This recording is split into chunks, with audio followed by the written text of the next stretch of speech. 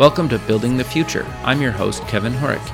You can check out the radio version of the show every Tuesdays and Thursdays at 2 p.m. Eastern on WDJY 99.1 in Atlanta. We also air on a podcasting network in Los Angeles called the 405 Media. There's a TV version of the show that airs on KMVT 15 in Silicon Valley at 8 p.m. Pacific on Tuesday nights. Both versions of the show air in other states. For these show times, plus past episodes, please visit the show's website at buildingthefutureshow.com. The music for the show is done by Electric Mantra. You can check him out at electricmantra.com. Welcome back to the show. Today we have Toyin Umesiri. She's the founder and CEO of Nazaru. Toyin, welcome to the show. Thank you. Thank you for having me. Yeah, I'm excited to have you on the show. When we talked kind of a while ago, you kind of have a really interesting background, and then, that kind of really kind of transformed you into kind of what you're doing right now, which I think is really cool and innovative. But maybe before we kind of get into that fun stuff, let's get to know you a little bit better and start off with where you grew up. Yes, so I'm originally from Nigeria in West Africa. Okay. And I got my first degree, mathematics and computer science, on the continent. And then in 2004, I arrived in Michigan to pursue my graduate program, so Master's in Information Systems from Central Michigan University. And after I graduated, I went straight into corporate America. Okay, so before we kind of get into your corporate America job, was there like a defining moment or something in your childhood that kind of made you want to go into mathematics and computer science? I think it's just a natural flair. I actually wanted to be an architect when I was much younger. Okay. And I've always had a flair for, architecture, technology, mathematics, computer science. So it was a natural progression for me. And growing up, I'm number 5 of 6 children, and wow. I come from an upper middle class family, and the lifestyle I had, and the lifestyle was probably equal to an average American here. Gotcha. So my family really just gave us exposure and allowed us to dream big and reach for the skies and just go pursue. Sure. No, I think that's really great. So like you mentioned, you get out of university, you start into corporate America. Walk us through kind of your journey and kind of some career highlights along the way. Yes. So I joined Whirlpool Corporation in Benton Harbor, Michigan, right out of grad school. And basically it was in the technology space. And the uniqueness of my specialty was SAP, which is a German application. And I grew a career really deploying SAP globally for, global clients. And with Whirlpool, it was, manufacturing systems, procurement system, logistics, finance and controlling.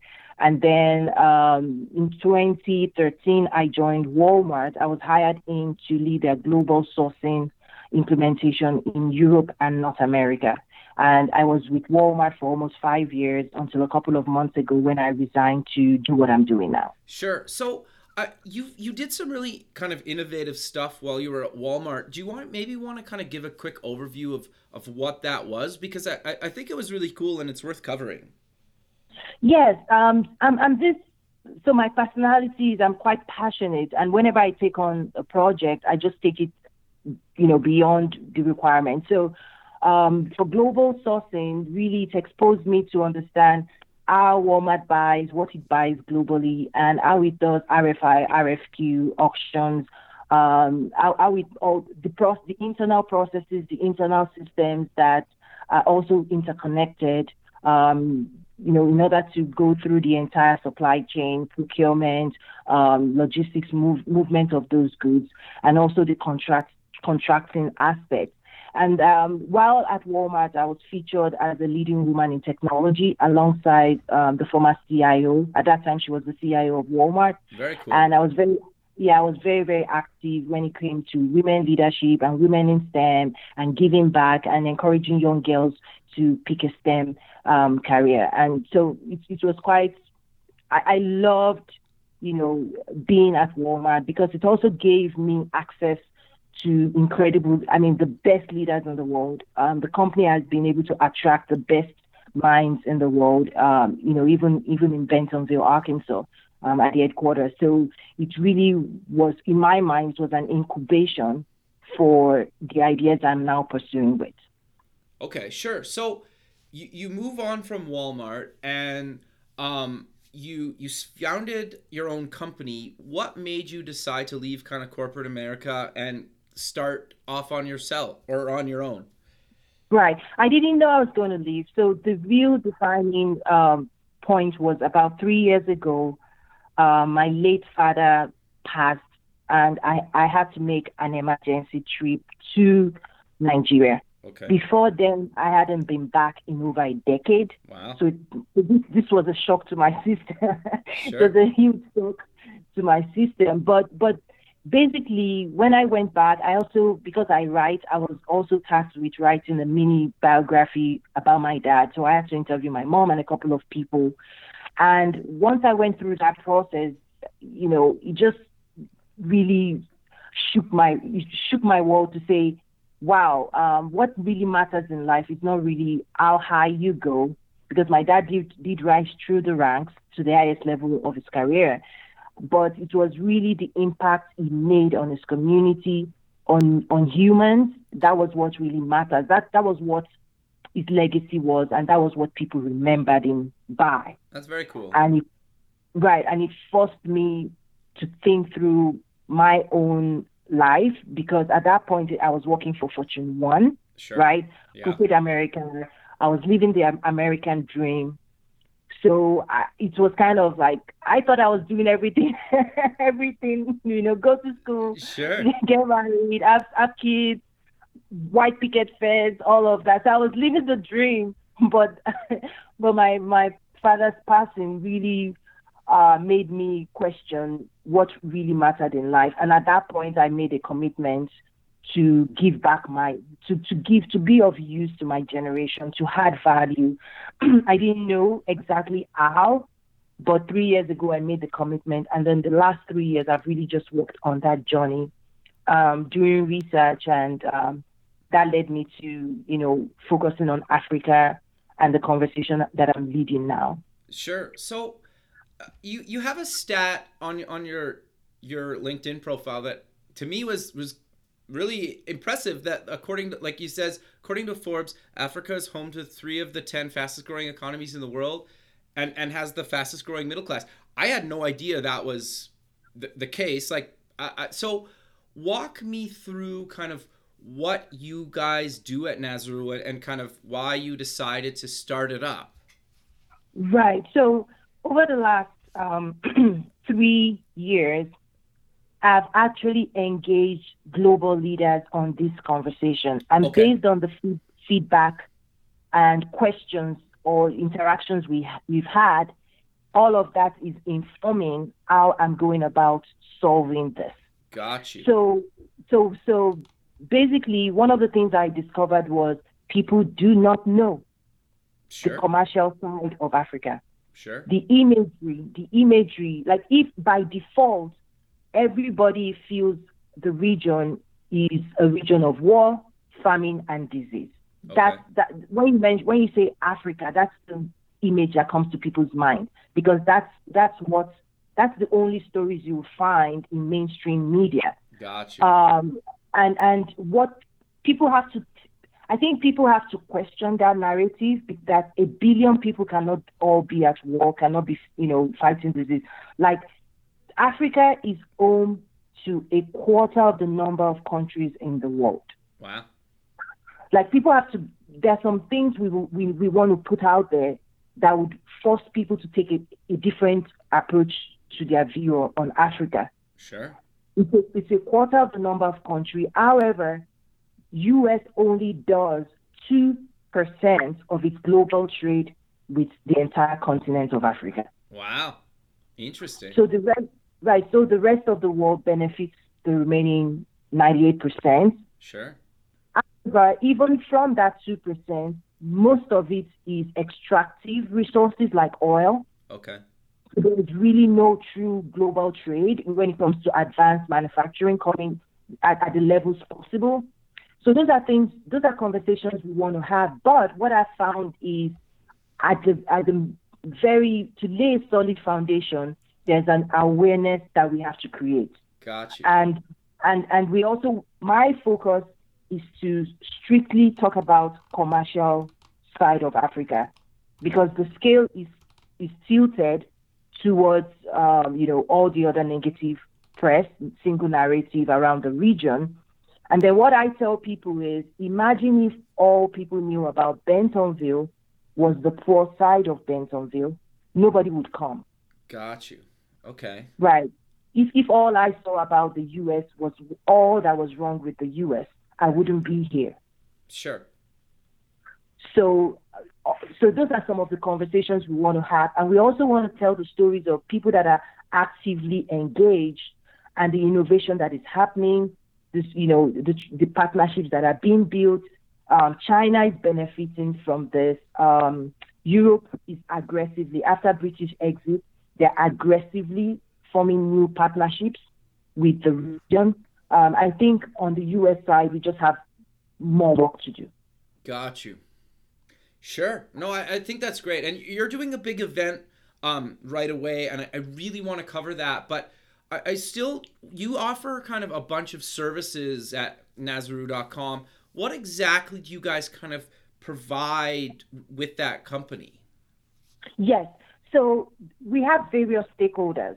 Okay. So when we think about our stakeholders on the continent of Africa, their number one need is visibility because people do not know they exist. People do not think of the business community on the continent, the business executives on the continent of Africa that are closing deals. So we want to showcase who they are. We also want to showcase, part of what we do, we've also created a database of Africa's exporters because if you think about what Alibaba has done for China, it's provided a digital platform where you can now find people. Before Alibaba, you had to know somebody that knew somebody that knew somebody before you could trade with China. So we are trying to actively work in creating a database so you don't have to figure out, how do you navigate 54 countries on the continent. So for our stakeholders on the continent, those are the things we provide. But for the stakeholders that are here in the US, for businesses that want to export into the region or expand into Africa, we provide consulting services, knowledge base. I'm also working on a strategic partnership where we're going to be providing analytics, real data on the continent, on the region, to clients in America that really want to deep dive and understand how to play on the continent. There are 54 countries, and depending on what goods or services or the short or long term strategy, we would make certain recommendations to our US clients. So one of the things I try to say is manufacturing is shifting to Africa, especially East Africa. Sooner or later, it's going to start impacting US businesses. Whether it's a reality that's going to happen, we just want to help them prepare, and we feel it's the right time to develop an effective strategy towards Africa. Sure. No, I think that's really great. Like the business matchmaking kind of stuff and the education and the mentorship that you're doing for kind of women-owned businesses, I think is really interesting. So do you maybe want to kind of cover that a little bit as well? Yes, absolutely. Women, when it comes to agriculture on the continent, when it comes to trade on the continent, women can never be excluded. They can never be excluded from the conversation. And for every dollar that goes into the hand of a woman, the statistics is even more impactful on the continent of Africa than even in the US. That dollar goes directly into school, putting their children in school, putting food on the table. So impacting women and giving them the resources they need is very, very critical. Just last Friday, I was giving a keynote speech at Washington University in St. Louis. And what occurred to me because of the questions that was coming from the attendees was that nobody, not many people are actually mentoring or feeding this ecosystem of African entrepreneurs, women in Africa. Nobody's addressing their needs. Got you. And there's a billion there's a billion out there that the expertise we have, all of the skills I've developed, developing global strategies and supply chain strategies for the world's largest retailer, I've now found a place that desperately needs it. Interesting. Yeah, no, I think that's really great. So walk me through your up and coming event, like Trade with Africa, businesssummit.com. How did the Trade with Africa Business Summit kind of come to be, and why did you decide to create it? Yes, so I speak outside of Arkansas Sure. when it comes to Africa. And through the last 3 years of talking to global leaders, I realized that the various stakeholders were not on the same page. Okay. Be it African policy leaders, U.S. policy leaders, African business community, U.S. business community. They are not on the same page. So, for example, the policymakers on the African continent, the politicians, over the last 20 years, because they do not understand the way the U.S. is set up, okay, they've only built relationships in Washington, D.C. Gotcha. So they would talk about, we want trade, we don't want aid, but the only thing Washington, D.C. can give you is foreign aid and favorable policies, because that's the political seat of America. Got you. So it's only rhetoric at this point, because what I'm now trying to do is point them in this direction. And when I say this direction, we're hosting the event in Bentonville, Arkansas, which is the headquarters of Walmart. Right. This is a strategic global trade hub. Right. Interesting. Everything they need. This is the place they should be building trade partnership. If what they want is trade, this community solves for Latin America. This community solves for China, for India. This community knows everything it takes to move goods from point A to point B. When it comes to supply chain, logistics, everything is right here. We also have Tyson Foods, which is one of the leading agricultural companies in the U.S., in the world. I would even say $40 billion. Wow. The former CEO is one of our speakers. So on the African policy side, providing them education to say, if you're looking for trade, Washington, D.C., you have to build strategic partnership with corporate America. Got you. Right? Sure. Like they've been going to Washington, D.C., and they've had favorable over the last 20 years. Clinton, Bush 1 and Bush 2 and Obama has been favorable, but at best they would keep giving you foreign aid, and foreign aid is not what would grow the economy. So Sure. This event is strategically positioned that way. Also, we have over 30 speakers, and these are the most brilliant minds that are solving when it comes to technology, sustainable agriculture, women empowerment, education, health. I can give you, I can tell you more about Sure. a few of the speakers. Yeah, that's great. Yes. So in coming out from Silicon Valley is who I would consider the PayPal of Africa. He runs a company called Flutterwave. Okay. He's a serial entrepreneur. His previous company, the CEO of Facebook, invested $24 million in a Nigerian startup. He exited that to start Flutterwave, and is connecting 30 African countries on digital payments. Uber's expansion in Africa he uses his platform to process payments, and he processes millions of dollars, Wow. Every month. Like, those are stories we want to talk about, to say real innovation is happening. M-Pesa in Kenya is leading when it comes to mobile payments in the world. Wow. Because millions of people were taken from the unbanked, millions of them leapfrogged, they skipped the banks and went straight to mobile money payments. So we want to highlight these types of stories, that innovation is happening on the continent. People are not just talking about it. No, I think that's really great. So I'm curious though to get your take on a couple of things. You mentioned the mobile payment space, and I think, and you kind of touched on it for a second, but I think I want to highlight a point here that I think is kind of a little bit off topic for a second, and we'll pull it back. But you mentioned something like they skipped the banks and kind of just went to kind of mobile payment. Why is like something that, because like I think obviously mobile payments are happening in North America, right? Like it's happening, but it's not getting adopted as fast as it's getting adopted in somewhere like Africa. Why do you think something or a country or continent like Africa is allowed to just kind of adopt some of this new technology a lot faster than maybe kind of North America or other parts of the world? It's very, very easy. There are several points, but it's very simple.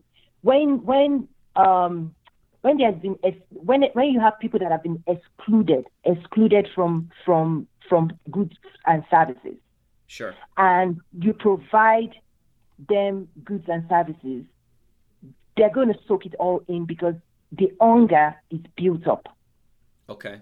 But if you have in the U.S. market, you like, what would you be offering somebody that already has a bank that has mobile pay? Like, what would you be offering me that my bank that is so huge that I will have to walk away from my bank? Sure.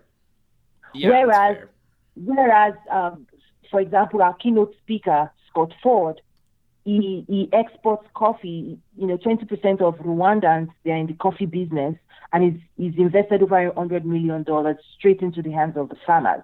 The farmer in rural Rwanda, they are being paid on their mobile phone because there are no banks. There are no banks, right? Sure. So with their, but their cell phone penetration is increasing. So cell phone all of a sudden gives them access to so many things that they've been excluded from for so long. There are no banks in the farm, but they can look at their phone and they can get a credit and say, oh, now I have money. And even in Kenya now, the joke is if you're seeing people on the street, they're buying bananas, oranges, and you just see them on their phone. They're paying for banana with their cell phone. No, that's cool though. Yes, it's very, and even when it comes to retail, there's a lot of leapfrogging also happening. Things are happening when it comes to e-commerce, and American businesses are missing this opportunity. It's going to be too late if 5-10 years from now you're saying Africa, we would have already won. We would have owned the market before if people don't pay attention to this. Sure. No, I think that's really great. So you've kind of covered it throughout the show so far, but I really want to kind of bring the point home. Who should kind of attend your business summit? So whoever wants to export goods and services to the continent, I mean, with all the trade conversation that's happening, North America, Canada, China, there's a whole lot of conversations happening in global trade right now. Okay. This is a great opportunity for business leaders to start exploring new markets. Okay. That is projected to grow, that right now they don't know anything about. Sure. For the most part. So first of all, it's that for those people that are already engaged, this is an opportunity to start building strategic relationships with people on ground that are flying in. You don't have to go there to start making strong connections. For people that also want to import from the region, one of the speakers is the export promotion leader for one of actually the largest economy on the continent. Wow. He's going to be here. This is a good time to start understanding what the landscape looks like. The region, the region produces probably the largest amount of cashew in the world. Oh, really? I didn't know that. Interesting. No, but people don't give it credit because it is exported raw out of West Africa directly into Southeast Asia. It is Oh, processed there and then imported into the US. So interesting. you probably be eating cashew grown in West Africa and not know it. Interesting. So so what the region is now asking for is people to invest in manufacturing. And people are doing that, but they need it in increasing number. I can also give you another example. In Sure. Rwanda, Donny Smith, the former CEO of Tyson Foods, went there, and the Minister of Agriculture said, Donny, what we need is a commercial feed mill Okay. because we're importing all the feed for our livestock in the entire country of Rwanda. We're importing everything, and he built the first commercial feed mill. And guess what? After he built that, two other people have built two more because they now see the commercial side of it. The people of Rwanda weren't asking for charity. They already had their funds that they wanted to use to buy this feed for their livestock. They were just susceptible to currency fluctuation. So there are some strategic things that are happening that it makes sense to start targeting an existing market that is underserved. Sure. No, that's interesting. So I'm curious. You kind of mentioned it like a few times, like where like aid compared to actually kind of maybe setting up a business or investing. Like is it? And correct me if I'm wrong. Is it like not saying aid isn't welcome in certain situations in any part of the world at certain points, but that's kind of just like a short-term solution where if I myself invest or build something like a manufacturing plant, that's like a long-term solution. Is that kind of a accurate way of putting it? So I'm going to kind of break some bubbles here. No, I think it's good. That's why I asked the question. Here's what a lot of the leaders in Africa doesn't realize. Okay. For the most part, when you bundle aid is achieving two things. It's aid, but it's growing the American economy because the conditions tied to most of that package is that an American company is the one to execute those projects. Got you. Okay? Okay. So if US says I'm going to give you $50 million, Okay. a given percentage, the way I understand it, a given percent, it's going to grow export. There are some things here that is locked into growing the export for the US, which is fantastic, right? We need that. Sure. We need that. But what we need something that is equally growing and giving opportunities for African exporters. Sure. So both countries win. Is that fair to say? Exactly. Yeah. Okay. Yes. So there's it's quite complex. There's also a fresh topic that is just I'm still processing it because I'm trying to understand what the US is how they want to handle this.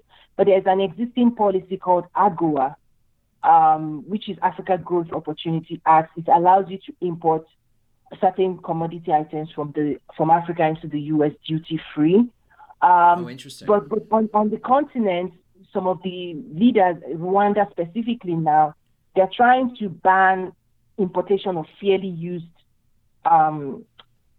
clothing from the U.S. because they want to grow their own textile manufacturing. But just this weekend, I'm seeing that the U.S. is responding and trying to retaliate that. And I'm going, why?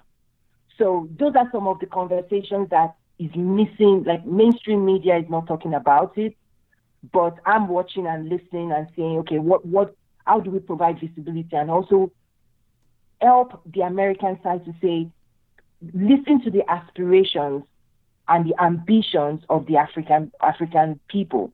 Gotcha. They want to grow their economy.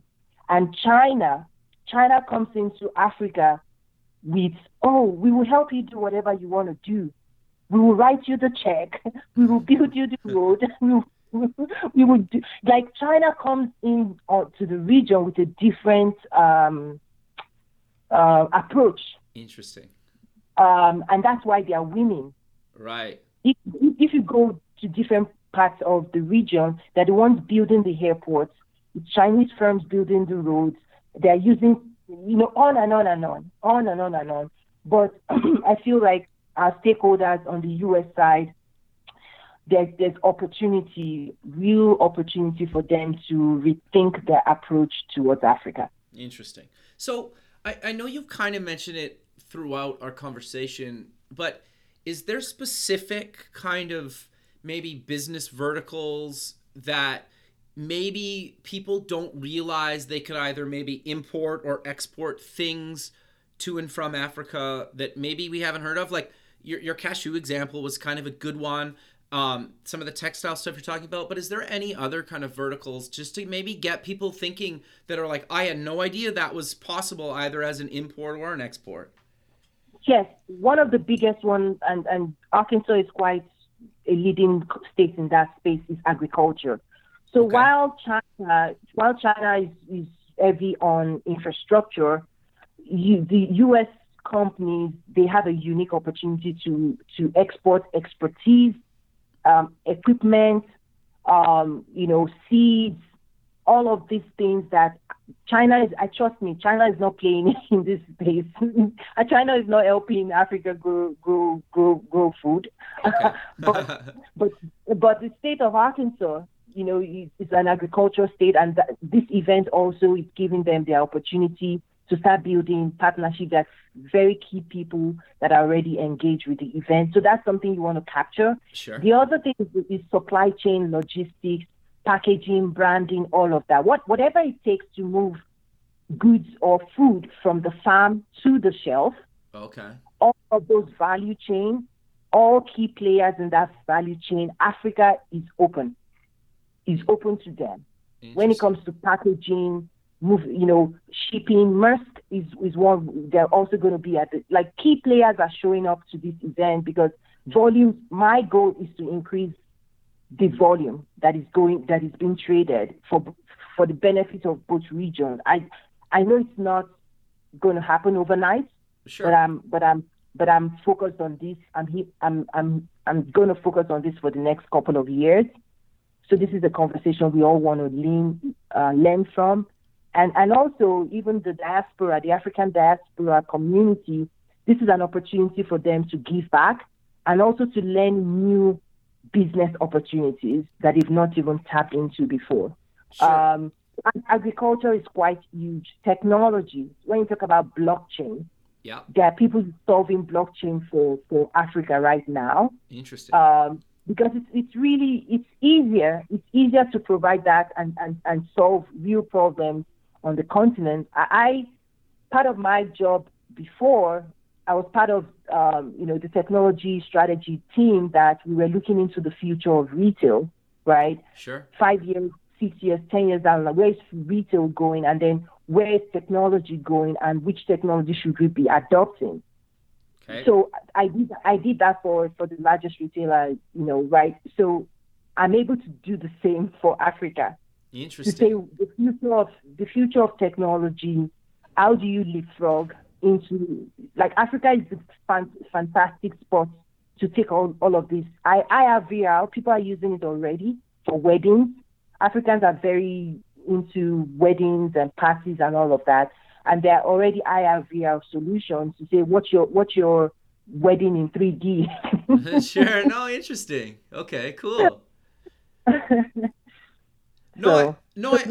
I think that's really great. So for people that maybe either attend the summit or maybe that can't attend the summit, how could they potentially work with yourself to maybe, like, say I'm an investor and I want to actually, maybe import or export something, like how would you work with me to actually make that happen? Because to be fair, I've never exported or imported anything from Africa. So how would I kind of reach out to you and how would we work together to kind of make that happen?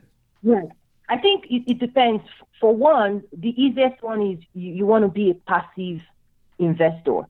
Okay. At that point, we will take it on. Okay. And we will just move along the chain we're already creating. If it's more of a consulting, you want me to help you establish this, then that's a different conversation, because we then want to pick product lines. We want to look at the U.S. market, like sesame seeds, cashew, moringa, teas, hibiscus flower. We want to look at already. These are things that are already being consumed, right? Gotcha. Yeah. And we're saying Africa, we could change the supply chain and reroute it in a cheaper way to the U.S. The other thing that people are also not paying attention to, the most recent movie, Black Panther. Yeah. That movie was centered around Africa, but people did not realize we missed an opportunity where it increased the demand for authentic African masks, products, apparel, but the supply chain has not been built. People did not know where to go for those items. Interesting. So before the movie even came out, there were conversations I was having to say, there's word on the street. People are now, just like Superman, right? Merchandise around Superman. Well, we failed to capture that. The movie now has grossed $1 billion. Imagine if we had created products, authentic products, because the current product I'm seeing is actually coming from China. Right. Yeah. Okay. But that was a miss. So, but we will capture that. We will capture that to say apparel, authentic African apparel, authentic African masks, carvings. These are all things that already exist today that goes into Europe and other parts of the world, but not US. Interesting. No, this is actually quite fascinating to me. So, is there anything else that people need to consider? Maybe again, kind of importing or exporting.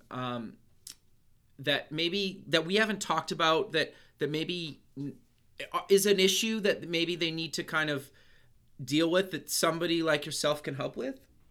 Yes, I think people need to get a little bit more curious around Africa. There are McKinsey reports, and they need to educate them. Like, we cannot, especially on this topic, we cannot allow the media. I know you're in the media, but we cannot. No, I 100% agree. Right, we cannot wait for media to educate us about anything. Like, business executives cannot sit back and wait for media to inform them about what's happening in the world. You want to go to McKinsey, Forbes. McKinsey has an extensive report about the growth projection for Africa. By 2050, Africa would have about a quarter of the number of population in the world, while the rest of the world, the Western world, is declining in population and is aging. Sure.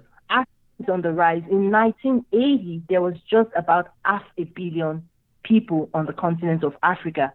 Just under 40 years after, it is now 1.1 billion people. Wow. It doubled.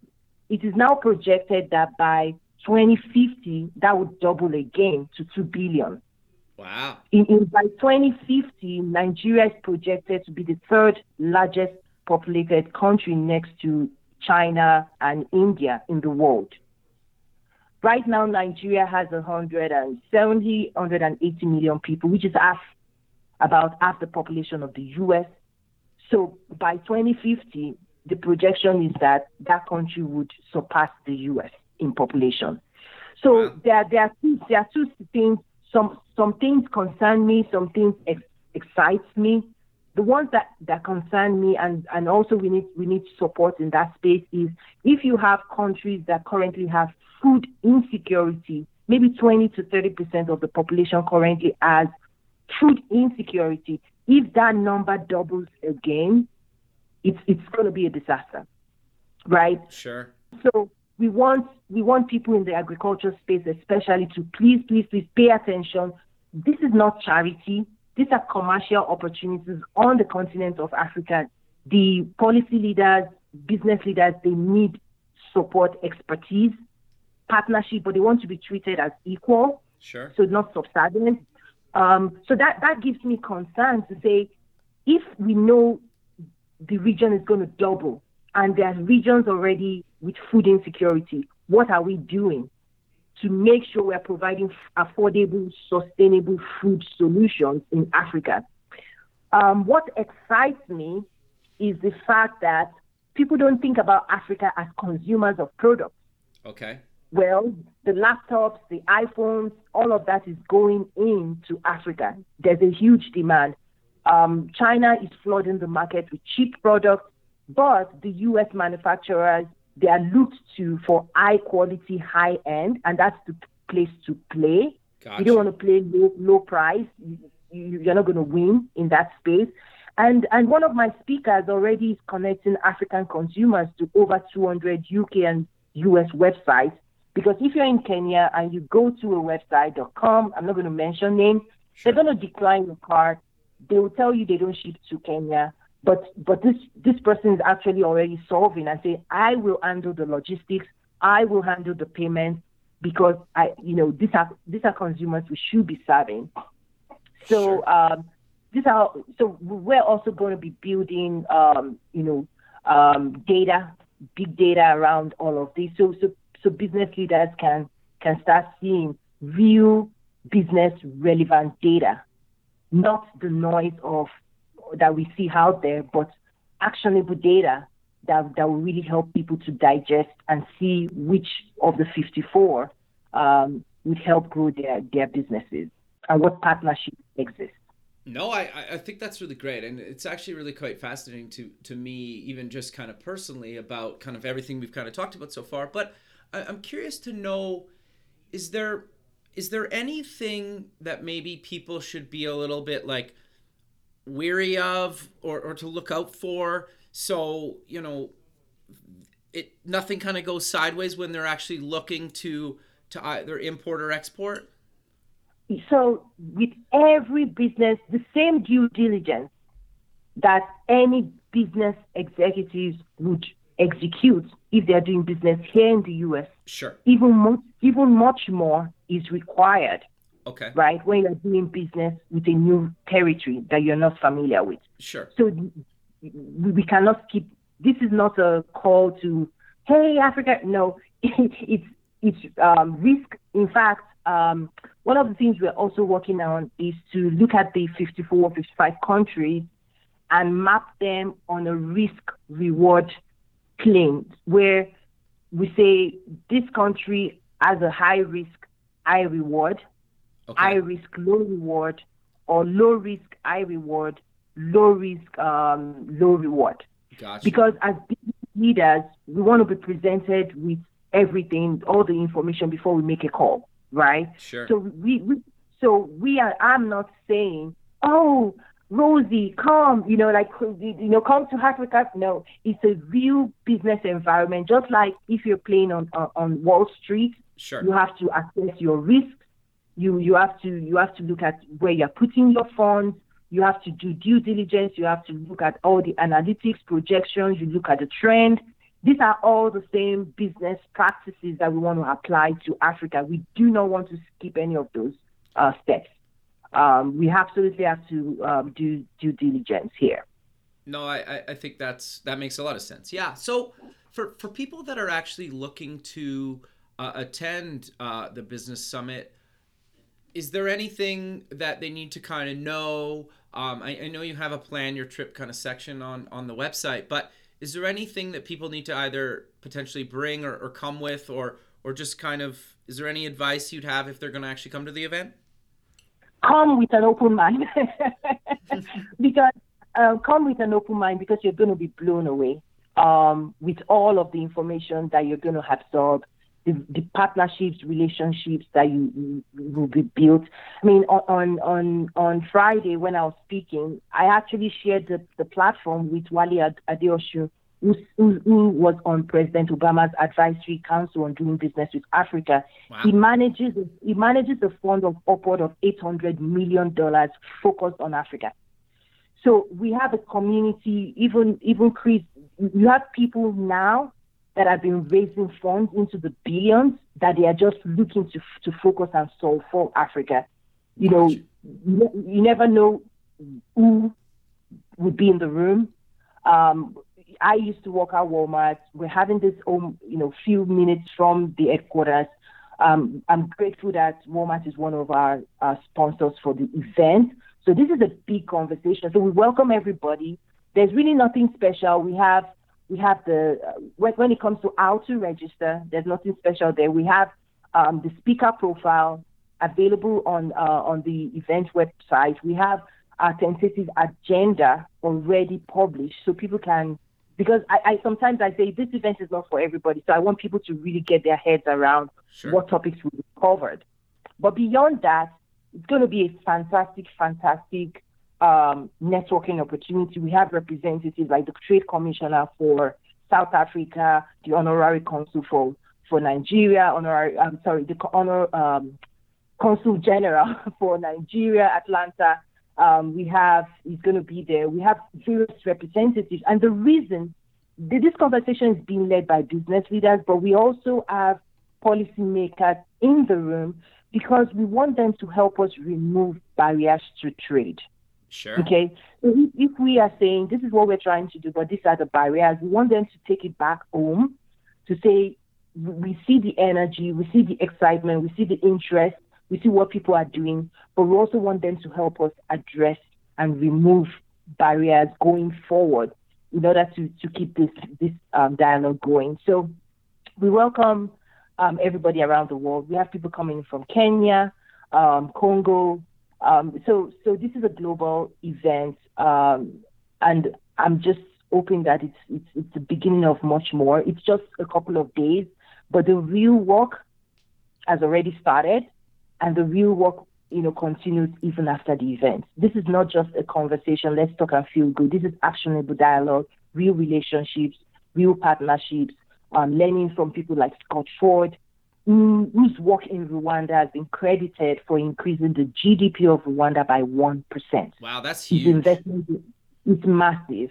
So people should check out westrockcoffee.com. You should buy that because it awesome. Creates jobs, real jobs for the rural farmers in Rwanda.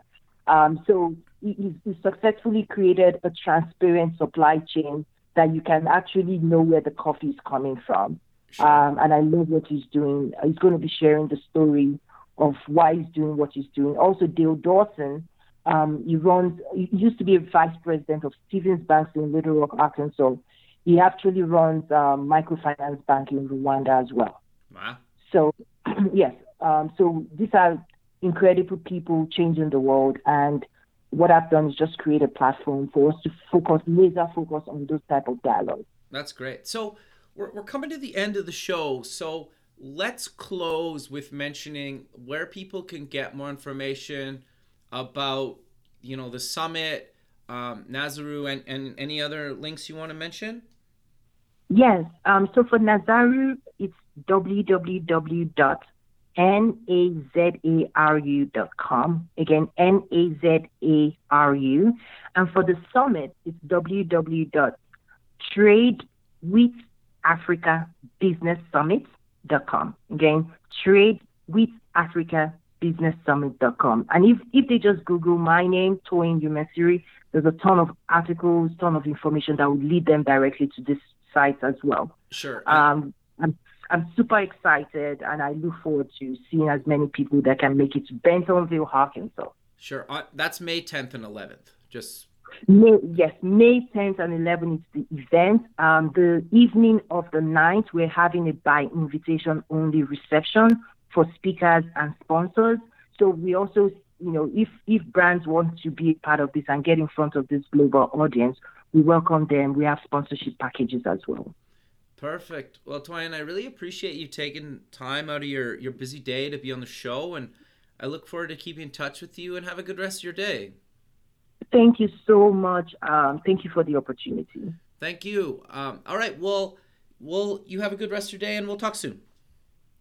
Bye. Thanks. Bye. Thanks for listening. Please visit the show's website at buildingthefutureshow.com. Also check us out on Facebook at Building the Future Show and follow us on Twitter at Building Show. The music for the show is done by Electric Mantra. You can check him out at electricmantra.com and keep building the future.